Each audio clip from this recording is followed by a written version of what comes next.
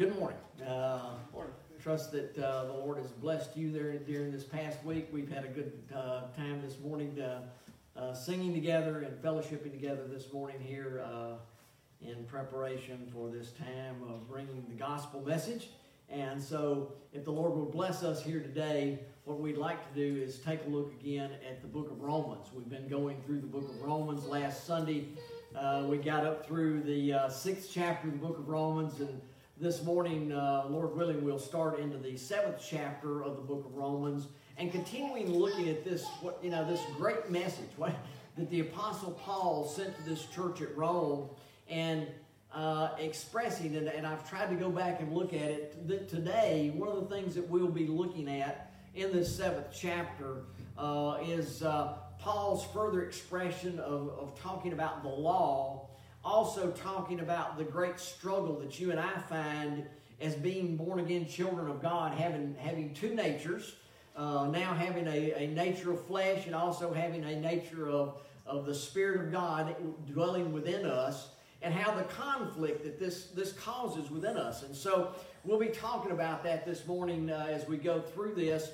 But I want to go back again, like I've done over the last few Sundays, and kind of re-look again at some of this message that the Apostle Paul is writing this, because I think it's important. If we just dive into the 7th chapter this morning and the things that he begins to discuss here in this 7th chapter of the book of Romans, I think we kind of miss, that there's some things going on here. And Paul is writing to the church at Rome, and as we mentioned before, it's a mixed congregation. Today we think of mixed congregation probably having all kinds of implications into it. But at this time, when Paul was writing a group, he was writing a group of Jews and a group of Gentiles that together made up the church at Rome. And I think he was addressing some of the things that he had heard. He had never been to Rome at this point of the writing of this letter, and yet he had heard some things that were going on there, and there were conflicts between the Jews and the Gentiles that were there. And as I look and relook, as I'm studying this letter even more, as we're going through this, I began to see there's a few things that began to come out. One of course, is the Jewish people that were there. I think they felt a little more arrogant or aloof to the Gentiles, because they would go back and talk about maybe how they had the things of the law and how they had been raised up to know God, and that God had always been their spiritual guide and leader, unlike the Gentiles. And so there was this attitude, if you will, that they had there in the church, and it was causing problems. And Paul addressed it right at the very beginning of this letter in chapters 2 and chapter 3 of the book of Romans, where he begins to talk about, hey, you who should be teachers, when you do the things that are contrary to the things that you're teaching, you're a sinner in that sense, just like those that maybe never had the law at all. But he says, you're teaching don't do this or do this and don't do that, yet you're doing the very things you're telling others not to do. And he's saying, so you're condemning yourself when you do that. And then he goes on, and after he addresses some of those issues in chapter 2, chapter 3, pointing to the fact, and even over into chapter 5, pointing to the fact that it doesn't matter whether you're a Jew or a Gentile. He said the Jews were blessed because they had the oracles of God, okay? And because they were much blessed to have the Word of God and to know the things of the Word of God. And he says, but some of you there, and he says this also in the 3rd chapter, some of them were accusing the Apostle Paul of preaching that the more you sin, the more grace that comes about and the more glory that goes to God. And Paul says that it had been slanderously reported that these things were said. And so Paul didn't take kindly to the fact that they were saying, that somehow there's this doctrine out there that if you sin, that somehow God gets more glory from this because your sin is now trumped with grace. So he addresses those issues, chapter 2, chapter 3. He gets over to 4, and he addresses the fact that many of those, no doubt, the Jews who were clinging to the law there at the church at Rome, were also talking about the fact, but we not only have the law, but we have Abraham as our father. And so Paul goes back, and we've talked about this over the last number of Sundays, and Paul goes back and says, hey, before there was a law, Abraham lived 400 years before that, and Abraham followed after God by faith that was planted in him, and God blessed him for his faithfulness.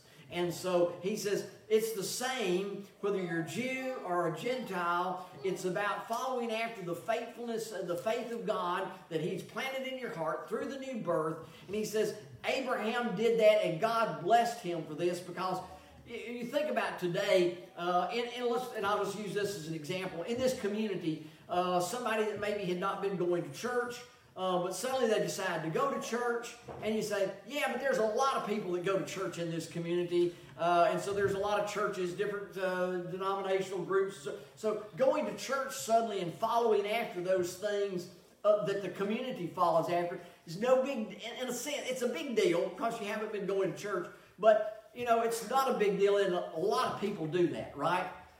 Now that let's transport ourselves back to Abraham.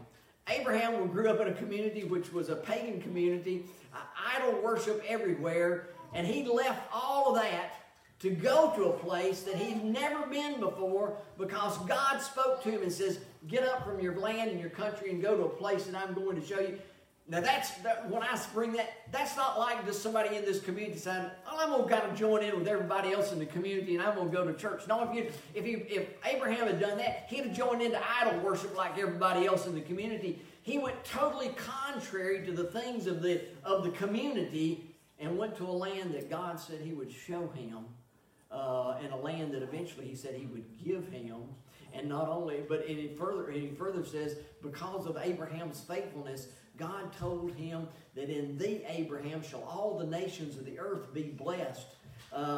Talking and pointing to a Savior that would come up in the lineage of Abraham. And it was counted unto Abraham, because of his faithfulness, it was counted as righteousness to him. And God blessed him with this gift. And he says, it wasn't said to Abraham that he was blessed this way just for Abraham's benefit. It was also written down that Abraham was blessed this way for your benefit also, so that you might know that when you follow faithfully after God, God recognizes your faithfulness to do that and blesses you. Now, let's don't get confused in all this. God doesn't bless you by giving you now eternal life. He blesses you by blessing you here in this land and country in which you live, by maybe blessing you with good children, blessing you with a job, a way to take care of your family. He blesses you with a good congregation to share and worship together in. There's many blessings in this life. And boy, think about the community. If these things that we were talking about praying for our nation a minute ago, think about if this kind of faithfulness to God spread throughout all of our communities across this land and country in such a way that people wouldn't go out and burn buildings and throw rocks and throw things at people of authority. Imagine living in a land like that. Well, probably we will just be able to imagine that in our minds and hopefulness in our hearts. But one of these days, it is going to be peace, because He's going to come back. So anyway, Paul walks these people at Rome, these Jews and Gentiles, through all of this discussion of saying, we've all sinned and come short of the glory of God. It doesn't matter if you're a Jew or a Gentile. You can point toward the law, but you who teach the law do the things contrary to the law, while we have people over here that didn't have the law, and they're doing the things of the law that's written in their heart. And so they're more faithful and more righteous than you are, in the sense that they're following after what God has placed in them. Then he gets over to the 5th chapter of this same book of Romans, and he begins to teach and talk about the fact that and again he's talking back to the total depravity of humanity, and points out the fact that in Adam we've all sinned, and so for those of us today, and he doesn't really. I think I thought about this as I'm meditating on the scriptures and thinking about preaching today and so forth. And I thought, he makes the comment there in Romans chapter 5 that we've all sinned. By one man's sin entered into the world, death by sin. He's telling us and teaching us what doctrinally today we call total depravity.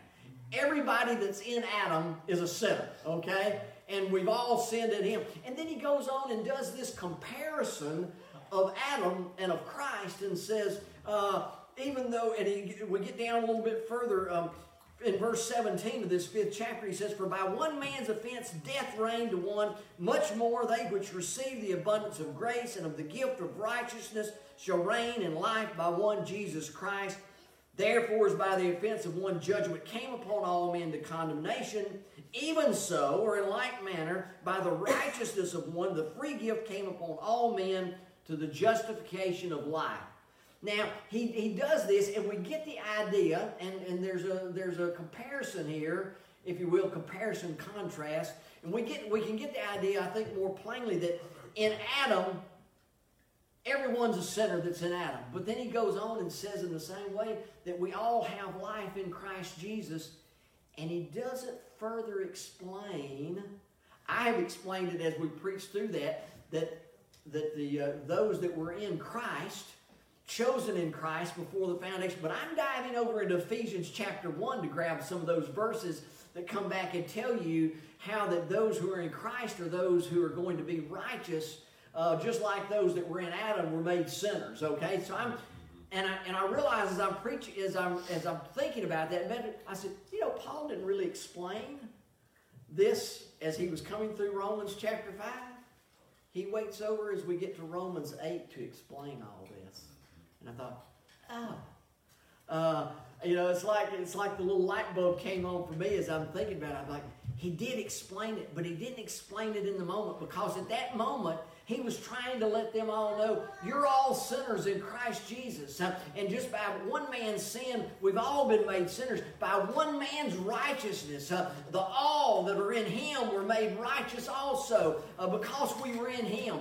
So then he drops down, we get to that 6th chapter where we were last Sunday, and he says, he begins to go back and address some things again. He says, just as sin, verse 21 of Romans 5, and then I'll dive into 6 and get to 7.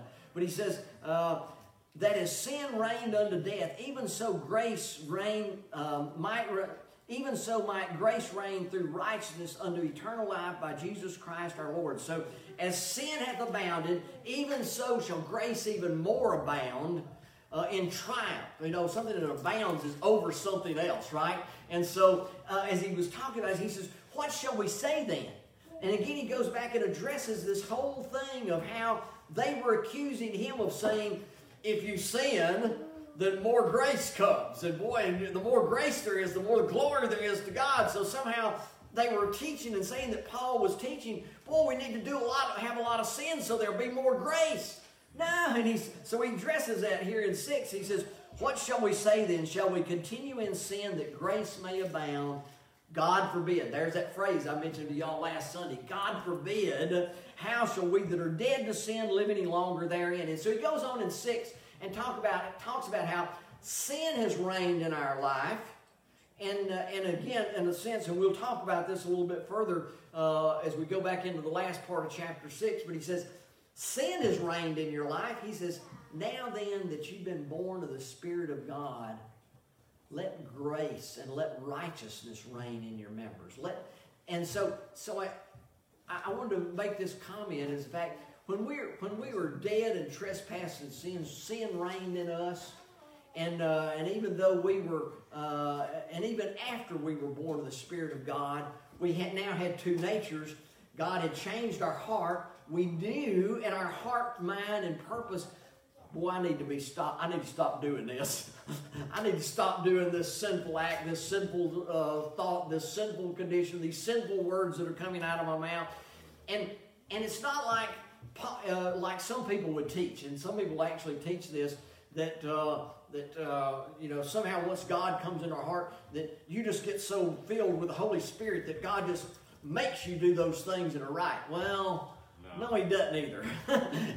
So Paul begins to address that as we get here in this last part of the 6th chapter. Those of you that maybe didn't listen to last Sunday's message out there online, go back and listen to that. And if you're here, then we'll try to stir up your thoughts and minds to the things that we said. But he says this, verse 18 of Romans 6. He says, being then made free from sin, you became the servants of righteousness. And that's the other thing that I wanted to mention this Sunday was talking about. He kind of contrasts some things. And he's trying to give examples, I think, of once we've been born of the Spirit of God, how it works. And that's what I mean. How does it work in my life? I want to know how God is working in my life. And not only that, there's times when I still have this nature about me that I'm born with, and it tries to work in my life. I remember some years ago, and I'll just share this little story with you. But here's a young pastor at Zion's Rest Church, and years ago, and one of the ladies that was here at that time, Sister Mary Gardner, was probably in her 70s. You know, and probably at that time, I'm getting into my 30s. And so, you know, getting a little bit older, having a family and so forth. And I looked at her one Sunday and I said, you know, I said, Sister Mary, I said, there are times when I said, in my mind, I said, I still think just like I did when I was 18 years old. And she gets this little smile on her face and she says, sometimes I'm like that too.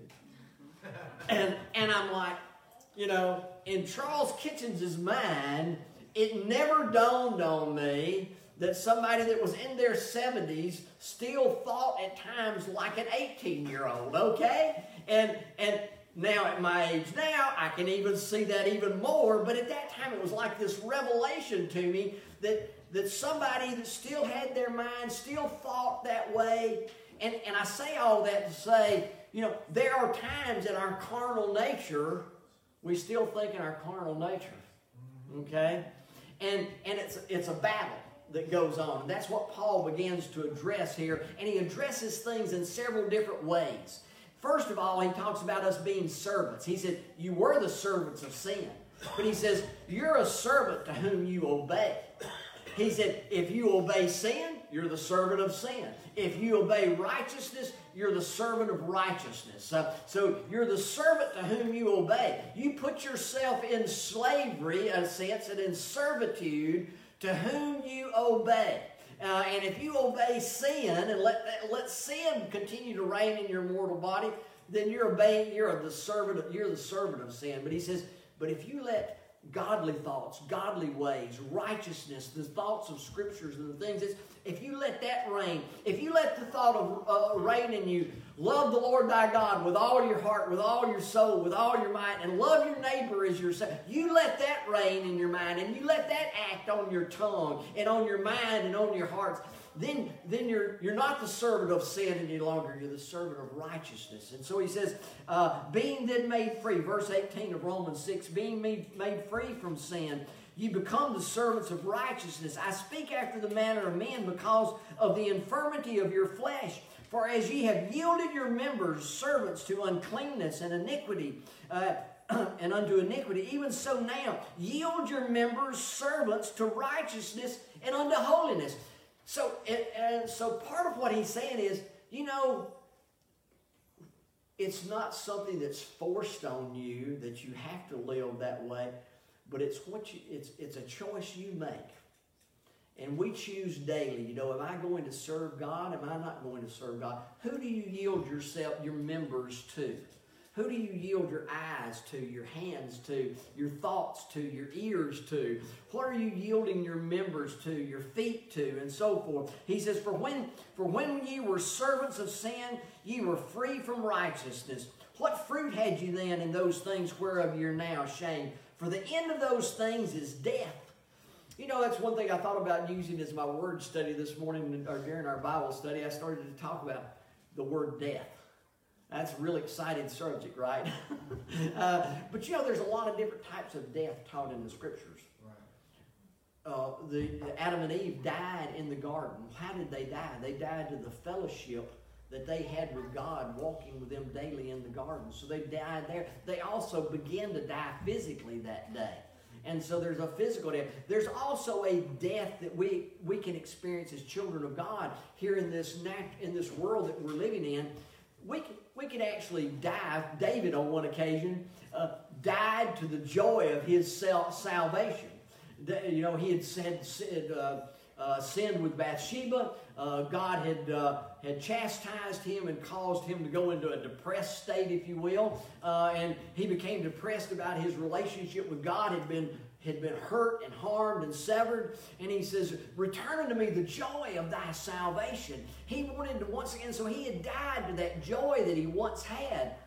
And you and I can die the more we follow after the state of sin, like David, if you want to use that as an example. But sinful types of life, sinful types of thought, we can die to the joy of the salvation that God has placed within our hearts. And there's a freedom that comes with knowing that I've been set free. So he says, the fruit that you had in those things whereof you're now ashamed, for the end of those things is death.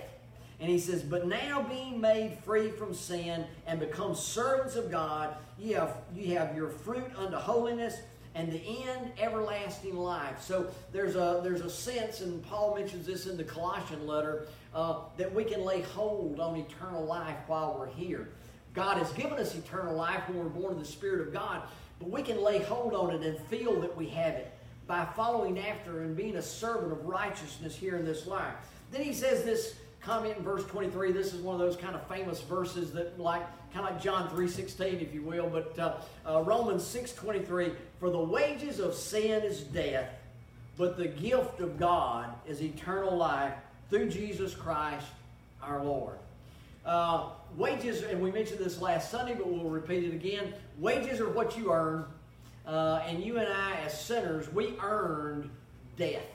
Not only physical death, but we also earn death and separation from God.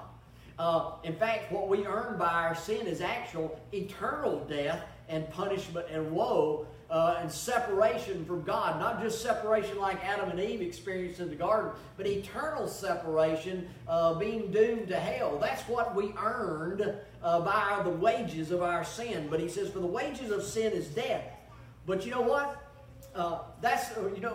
What eternal life is not a wage. It's not something you earn. It's not something you accomplish. It's a gift of God. So he says, but the gift of God is eternal life, and this is all through Jesus Christ our Lord. Now then, so as we get into chapter 7, he set all this up. They've got problems there where the Jews, I think, are leaning to the law, and we've got the Gentiles there who never had the law. We've got the Jews looking down on and condemning the Gentiles because they didn't have the law, becoming judgmental. You know, people today, Christian people, have that problem a lot of times today too, becoming very judgmental on others and looking down on others. And part of Paul's message in all this is we've all sinned and come short of the glory of God. What are you doing looking down on someone else and looking down on them and their sins when you're a sinner too? And the only reason there's a difference for you is the gift of God through Jesus Christ our Lord, okay? And so when we realize that, it keeps us from being so arrogant and judgmental and condemning. And Paul is addressing all of that here in this church, and addressing the fact that they were accusing him of preaching a false doctrine, but letting them know that all of this goes back to the great gift that we have in Jesus Christ. Now, so as we dive into chapter 7, I took a little time to kind of go back over Romans again, but to get up, what is he addressing here in Romans 7?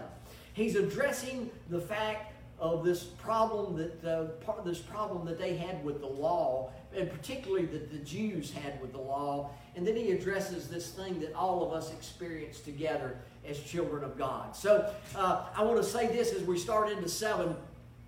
This is not one of the best places to go to try to defend marriage and what a marriage is and what a marriage isn't. That's not what Paul's addressing here in this first few verses of Romans 7. But he is letting them know, I'll think about this. Can you just think about this today as we start into this? Somebody that, in particular, y'all have probably heard this said. For example, somebody coming into the Primitive Baptist Church that's been raised up at another church, okay? They have a thought process that already works within them about what Scripture teaches, right? And one of the hardest things they have when they come and they hear the doctrines of grace taught, that we're saved by His grace and it's not by our confessions, and it's not by our prayers, and it's not by our good works are going to outweigh our bad works. It's not by all of that stuff. It's by the grace of God. They have trouble getting that, don't they? Haven't you? And sometimes if you've had the experience of talking to a friend or a neighbor and they say, what do you believe? And you begin to try to tell them, and it's like, well, that seems like a strange thing. But it's hard to overcome your past teaching. Right. You know that? And the Jews were having that exact same problem here at the church at Rome. They had been raised up in the law. And so they were trying to still cling to parts of the law, and that caused them to look down on others sometimes, and it also caused them to want to go back and look at circumcision and saying, you're not really saved unless you've been circumcised. All of these things were percolating here at the church at Rome, and Paul has gotten to this whole point of saying, you're all sinners. Sin came into this world by one man, Adam, and salvation came by one man, Jesus Christ. And he says, you are who you yield yourself to. You're either servants of sin or you're servants of righteousness. Then he starts chapter 7. Know ye not, brethren, for I speak to them that know the law. Okay, so you know who he's talking to. He says, know ye not, brethren, for I speak to them that know the law, how that the law hath dominion over a man as long as he liveth. The law never goes away. The law is always the law, the keeping of the law. And I think there are a lot of this. This is not just, when we think of the law sometimes, we think of the Ten Commandments. Thou shalt have no other gods before me, and all those things are laid out. We think of that. But the law was more than that. The law was also a ceremonial exercise in how you served God. And so, as God gave them the law, He didn't just give them the Ten Commandments. He gave things to Moses, and Moses taught them there in the wilderness. And you can go read about it in Exodus, and Leviticus, and Deuteronomy, that if a man had wronged another man, you had to go and repay him a certain amount. And if somebody had needed to be redeemed, if somebody had gotten into debt, and they had placed themselves in a servitude, then there were a certain way to get yourself out of being a servant until the year of Jubilee. There were all these things laid out. And so Paul here starts this out, says, know ye not, brethren, I speak to them that know the law, and I'll say this, are probably looking to the law to be their righteousness, okay? He says, I speak to those that know the law, how that the law hath dominion over a man as long as he liveth. In other words, if you're looking to the law to make you righteous, then there's no escape from it. It's in place as long as a man lives. Then he says this, for the woman which hath a husband is bound by the law to her husband so long as he liveth. But if the husband be dead, she is loosed from the law of her husband. So then if while her husband liveth, she be married to another man, she shall be called an adulteress. But if her husband be dead, she is free from the law, so that she is no adulteress, though she be married to another man. Now remember, I told you as we started this is not the place to go to try to justify what makes somebody an adulteress or a married person, and I'm talking about in the church and so forth, and our godly living. But he's making a point. The law said something about being married, and the law said that as long as a man was married, he couldn't be married to another. If he was an adulteress and so forth. Then read verse 4. Wherefore, my brethren, ye are become dead to the law by the body of Christ. Christ fulfilled the law. We go back to Matthew chapter 5, I believe it is, and Christ said, I came not to condemn the law, but to fulfill the law. In fact, the Bible says he fulfilled it to a jot and to a tittle. He became the very Lamb of God that was offered yearly as an atonement for sins.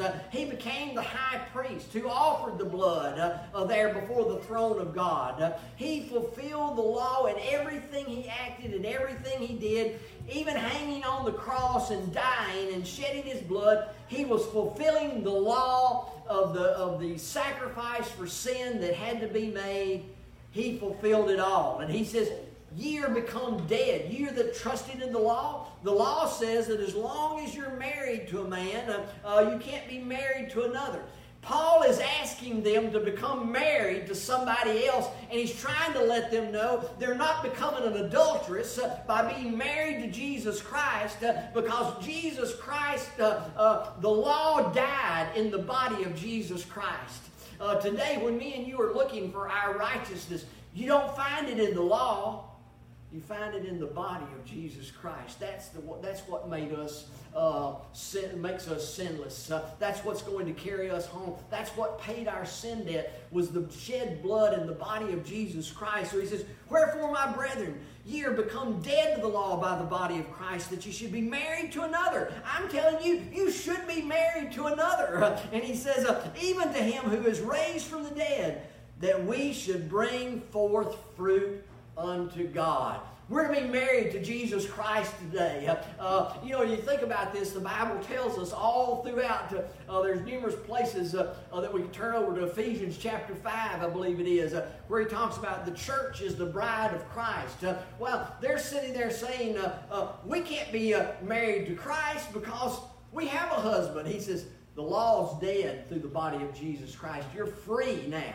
You've been set free to be married to another. And he says, for when we were in the flesh, the motions of sins, which were by the law, did work in our members to bring forth fruit unto death. But now we are delivered from the law, that being dead. You know, what he's not saying here, he's not saying you're free from the 10 Commandments. He's saying you're free from that old law where you had to work and labor and do and sacrifice and give sacrifices and go to the temple 3 times a year, man, and gather yourselves. You've been made free from all of that. How?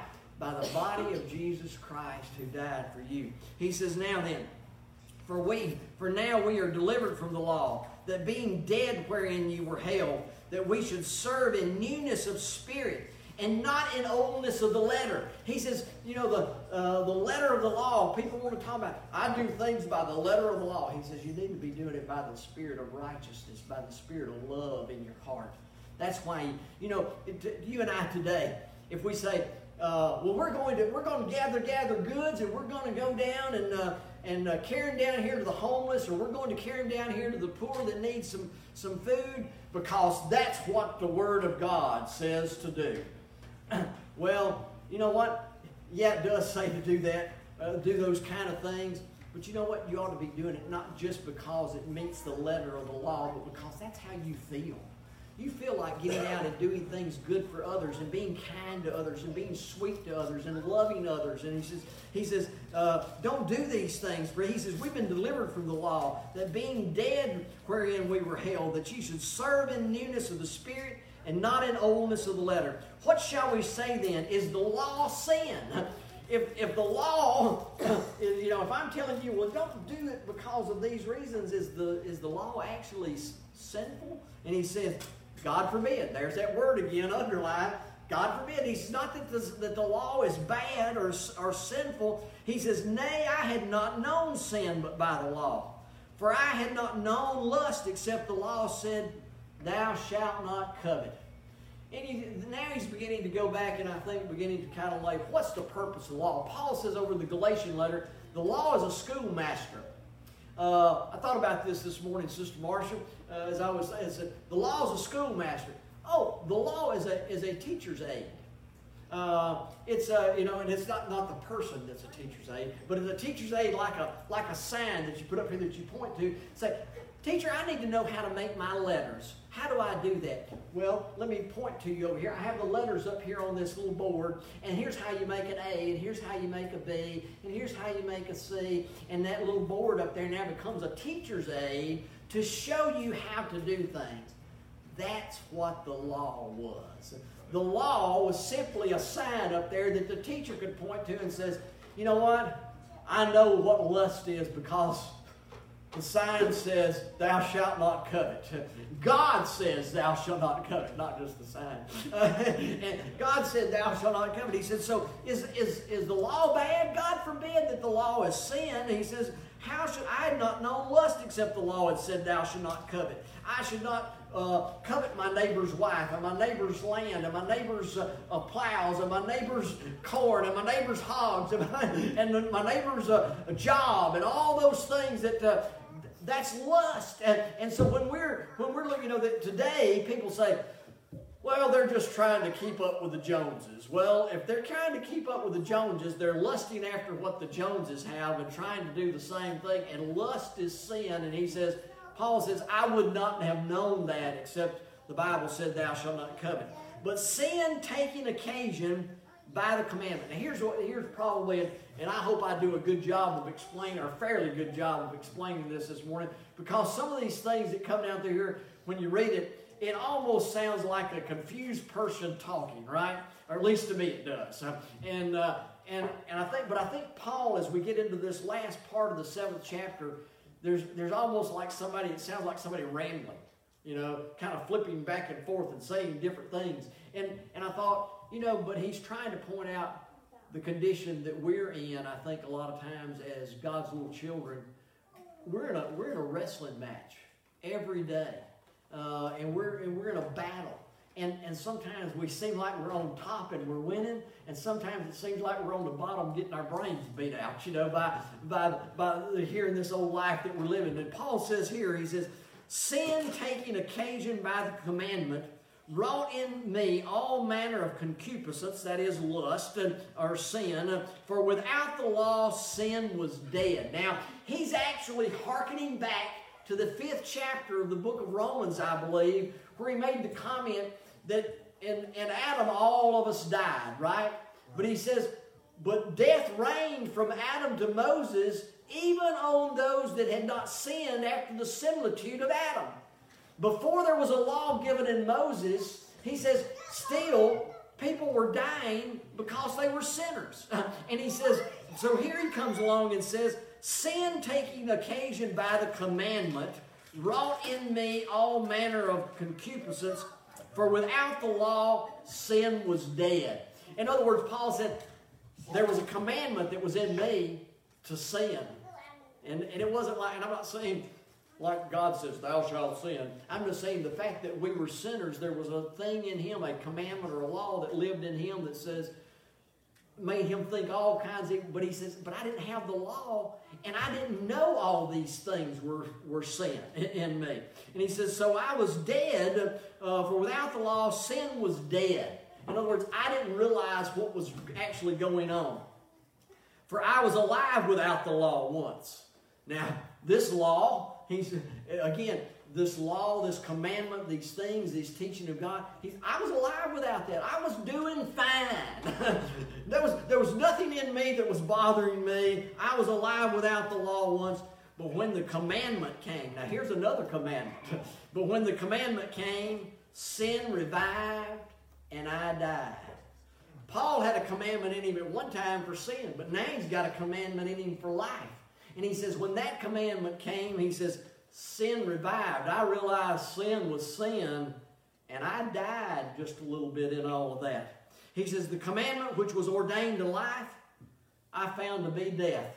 So the commandment that came into him made him feel so bad. He realized, look at what all I've been doing. Look at how sinful I've been. It became a death or a cloud over him, and it was killing him, if you will, in a sense. He was dying because of how he felt inside what God had revealed to him through this commandment. And he says, for sin taking occasion by the commandment, now we're back to that other commandment, deceived me, and by it slew me.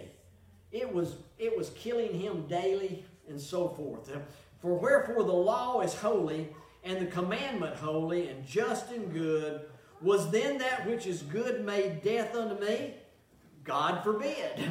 Was the commandment, was the law, was it bad? God forbid. But sin, that it might appear sin, working death in me by that which is good, that sin by the commandment might become exceeding sinful. So he's trying to go through and say, I had a commandment living in me that was a commandment of sin because I'm in Adam, He says, but then there came a commandment to me in life, and now suddenly sin became more exceedingly sinful in my life. And he says, that's the reason the commandment came in, was so that I might recognize how sinful of a person I was. And he says, for we know that the law is spiritual, but I am carnal, sold under sin. Do you see the wrestling match going on?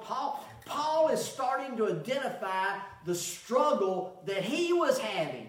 I read some things in the writers that write about stuff like this, you know, and he was saying, Paul was talking about somebody else. I'm like, no. Paul was not writing, describing some other person. Paul, an apostle of Jesus Christ, was identifying to you the struggle that lived within the apostle Paul. And I think that's important for us to know, because as we live here today, and sometimes maybe you're struggling with things, and I'm not saying that you should give in to the struggle of sin, of going to sin.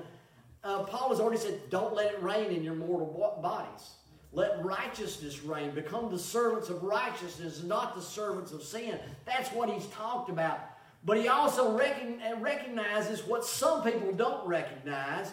I've actually heard, you know, there are churches, without calling names, I don't even know if I know the names, but there's certain types that teach that once you're born of the Spirit of God, you don't sin any longer.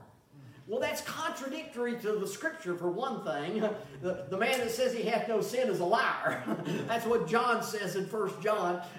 But people get that in their mind that, hey, you know, I'm good. Hey, look at me. I'm a child of God. I confess. I go to church on Sunday. I'm tithing. I'm a good person, and I'm not doing anything wrong. Whoa, wait a minute. Maybe you're also a little bit arrogant and proud. That's a sin too. And so he tells us here, Paul says, we know the law is spiritual, but he says, but I'm carnal. The law is good. There's a spiritual principle behind the law, but Paul says, but I'm still a carnal guy. I'm still struggling with my flesh and who I am. And he says, for that which I do, I allow not. And for what I would, that I do not. But what I hate, that I do. And you say, all right, Brother Charles, wait a minute. This guy's confused beyond all measure. No, what he's saying is, I do things that I really shouldn't be doing. And the things that I should be doing, I don't do. And what I hate, he says, that I do. And he says, so, today people will talk about sins of commission and sins of omission. So Paul had both sins of not doing things that he should be doing, and he had sins of doing things that he shouldn't be doing. And he says, all of this works within me. And he says, if then I do that which I would not, verse 16, if you're keeping up with me, he says, but if then I do that which I would not, I consent to the law that it's good. And what he's saying is, when I do those things I shouldn't do, and the law is how I know I shouldn't do them, he said, I'm actually consenting that the law is good. So Paul here, in condemning that they're dead to the law, is not saying the law is bad, okay? But he said, you've been made dead to the law by the body of Jesus Christ. You're not married to that anymore. You're now married to the newness of spirit and walking after him. And so as he gets into this, he says, now then, if then I do that, verse 16, if then I do that which I would not, I consent unto the law that it's good. Now then, it is no more I that do it, but sin that dwelleth in me. I don't think, by the way, that Paul is saying, I can't help it because there's sin dwelling in me. No, that's not what he's saying. He's just laying to the root cause of what the problem is. The reason he says I do this, I'm still a sinner. And you and I are still sinners. We I trust are saved by the grace of God. But you know what? We're still sinners saved by the grace of God, living here. You know, that's what I've said this over the years, talking to young married couples, or people about to get married. Man, I said it to some of y'all sitting here, and I said, young couples getting married, I said, they're all in love, and they can't wait to be married, and it's all happy, and it is, by the way. It's all good. But I said, be prepared for the fact that you're now about to take two sinners and put them under the roof together, trying to live with each other. And I said, so there's going to be some conflict. There's going to be some struggle. There's going to be some disagreement. And you need to be prepared for all of that. Because now you had just one sinner living by himself. He could do whatever he wanted to in his house because, hey, it's my house. Now we got two sinners trying to struggle for who's going to do what inside the same building. So he says, sin is the root problem. And he says, now then it is no more I that do it, but sin that dwelleth in me. For I know that in me, that is in my flesh. He's not saying that, we've already talked about that. We have a new life within us. We have Christ living within us. But he says, in my flesh. For I know that in me, that is in my flesh, dwelleth no good thing. For to will is present with me, but how to perform that which is good, I find not. Paul said, I've got the desire. Sometimes I just don't know how. You ever get like that? You got the desire to do the right thing, but you just don't know how to do it. Paul says, Paul had that problem. So, hey, boy, I feel better already, knowing that Paul had some of the same struggles that I have. He says, for the good that I would, I do not, but the evil which I would not, that I do. Now, if I do that I would not, it is no more I that do it, but sin that dwelleth in me. And he's not saying, I don't think, that I can't help it because I'm sinful. He's saying the root cause is I have a sin nature. That's the reason I fail at times to do what I should do. And he says, I find then, for if I do that I would not, it is no more I, verse 20, that do it, but sin that dwelleth in me. I find a law that when I would do good, evil is present with me. I said this, I think, a few weeks ago when we were talking about it. I skipped ahead and kind of brought this up, but I think this is what it's under consideration. Paul did not flip through the ancient scriptures and say, oh, here it is, a law that's given by God that says when you do good, evil's always there. No, that wasn't what Paul, different law. Paul, like Sir Isaac Newton, I think this was the example I used a few weeks ago, but like Sir Isaac Newton, who was sitting outside and observed that when the apple falls from the tree, it goes down, said, I think there's a law called gravity that says when things fall, they go down. And in fact, I observe that every time I see something fall, it goes down toward the earth. It doesn't fly up. So, thus the laws of gravity were discovered and written down and labeled. And so Paul says, I've been observing some things too. And he says, you know what I found? I found a law too. I found a law that when I would do good, evil's always there. It's just nipping at my heels all the time, trying to tell me, oh, you don't need to be doing that. You don't need to be trying to be kind. You need to just let them have it, you don't need to turn the other cheek. You don't need to be nice. You just need to give them back just what they've given to you and double the measure of it. Paul says, I find a law that when I would do good, evil is always present with me. He said, for I delight in the law of God after the inward man. He says, God has placed his laws within my heart and my mind. He said, I delight in those laws. But I see another law in my members, warring against the law of my mind and bringing me into captivity to the law of sin, which is in my members. Boy, he says, I'm fighting.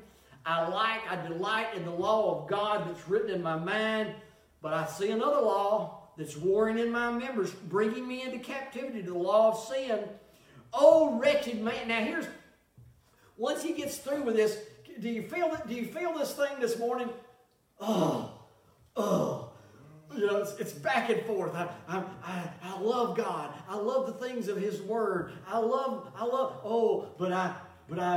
go out and do this or do that, or I want to say this or do that. Paul was writing out this struggle that all of us live. And when Paul got to the end of that struggle, he says, "O wretched man that I am, who shall deliver me from the body of this death?" How am I going to escape this problem? How am I going to get out of this? And he says, I thank God through Jesus Christ our Lord. So then with the mind I serve the law of God, but with the flesh the law of sin. Paul had, I think as we, I want you to think through this with me this morning again. Think through this letter. Paul, there's a problem there at Rome. You've got people that are struggling with each other, people that are looking down on each other, people that are still looking to the law to be their deliverance and their righteousness, people that are still trying to fulfill the law. And Paul is having to come along to them and say, you're sinners because you're in Adam. You're saved because you're in Christ. And don't be this, because He's delivered you from this, no longer be the servants of sin, but be the servants of righteousness. And be dead to the law. The law has been put to death by the body of Jesus Christ.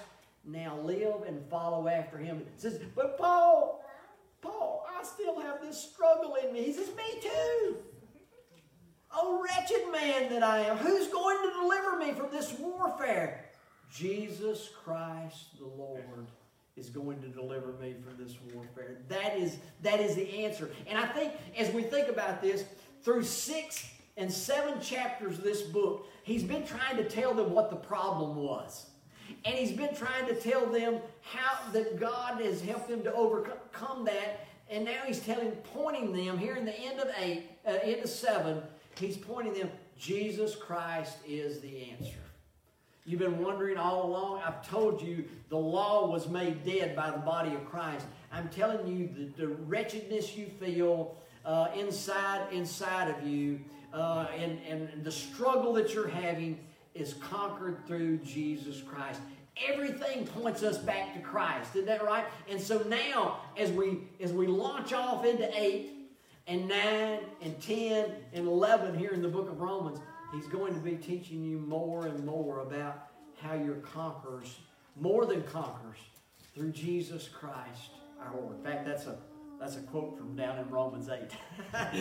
That we're more than conquerors through Him that loved us. And so, how do we conquer all this? It doesn't mean the struggle goes away, but it does mean that we're to look more and more to Him every day. I'm going to read just a starting part of this 8th chapter. Then I'm going to ask you to read it this week as you prepare for next Sunday. There is therefore now no condemnation to them that are in Christ Jesus, who walk not after the flesh, but after the Spirit. For the law of the Spirit of life. Now he's telling us of another law. There's a law of the Spirit of life in Christ Jesus hath made me free from the law of sin and death. Paul says there was a law of sin and death given over in the garden, but I've been set free from it by the law of the Spirit of life in Christ Jesus. Now then, there's no condemnation to those that are in Christ. And there's no condemnation to those that walk not after the flesh, but after the Spirit. So you want to feel not so condemned? Don't walk after the flesh, walk after the Spirit. You've been set free in Christ Jesus. Now walk in it, live in it. And that's what he begins to go and talk even more about here in Romans 8. And he goes on and tells us why we as totally depraved people have been saved by the electing love and predestination of our Lord and Savior, who predestinated us to be in Christ Jesus before the world ever was. May God bless you. I hope some of these things, as we explain some of this, it helps give answers to what those churches were seeing and feeling and how we need to approach life today and not be so judgmental. You say, well, I was born and raised up in the church. Good for you. That's great. That's wonderful. There's still more you need to learn. And don't be arrogant about it while you're going around telling somebody. Be sure and remind them you're a sinner just like they are.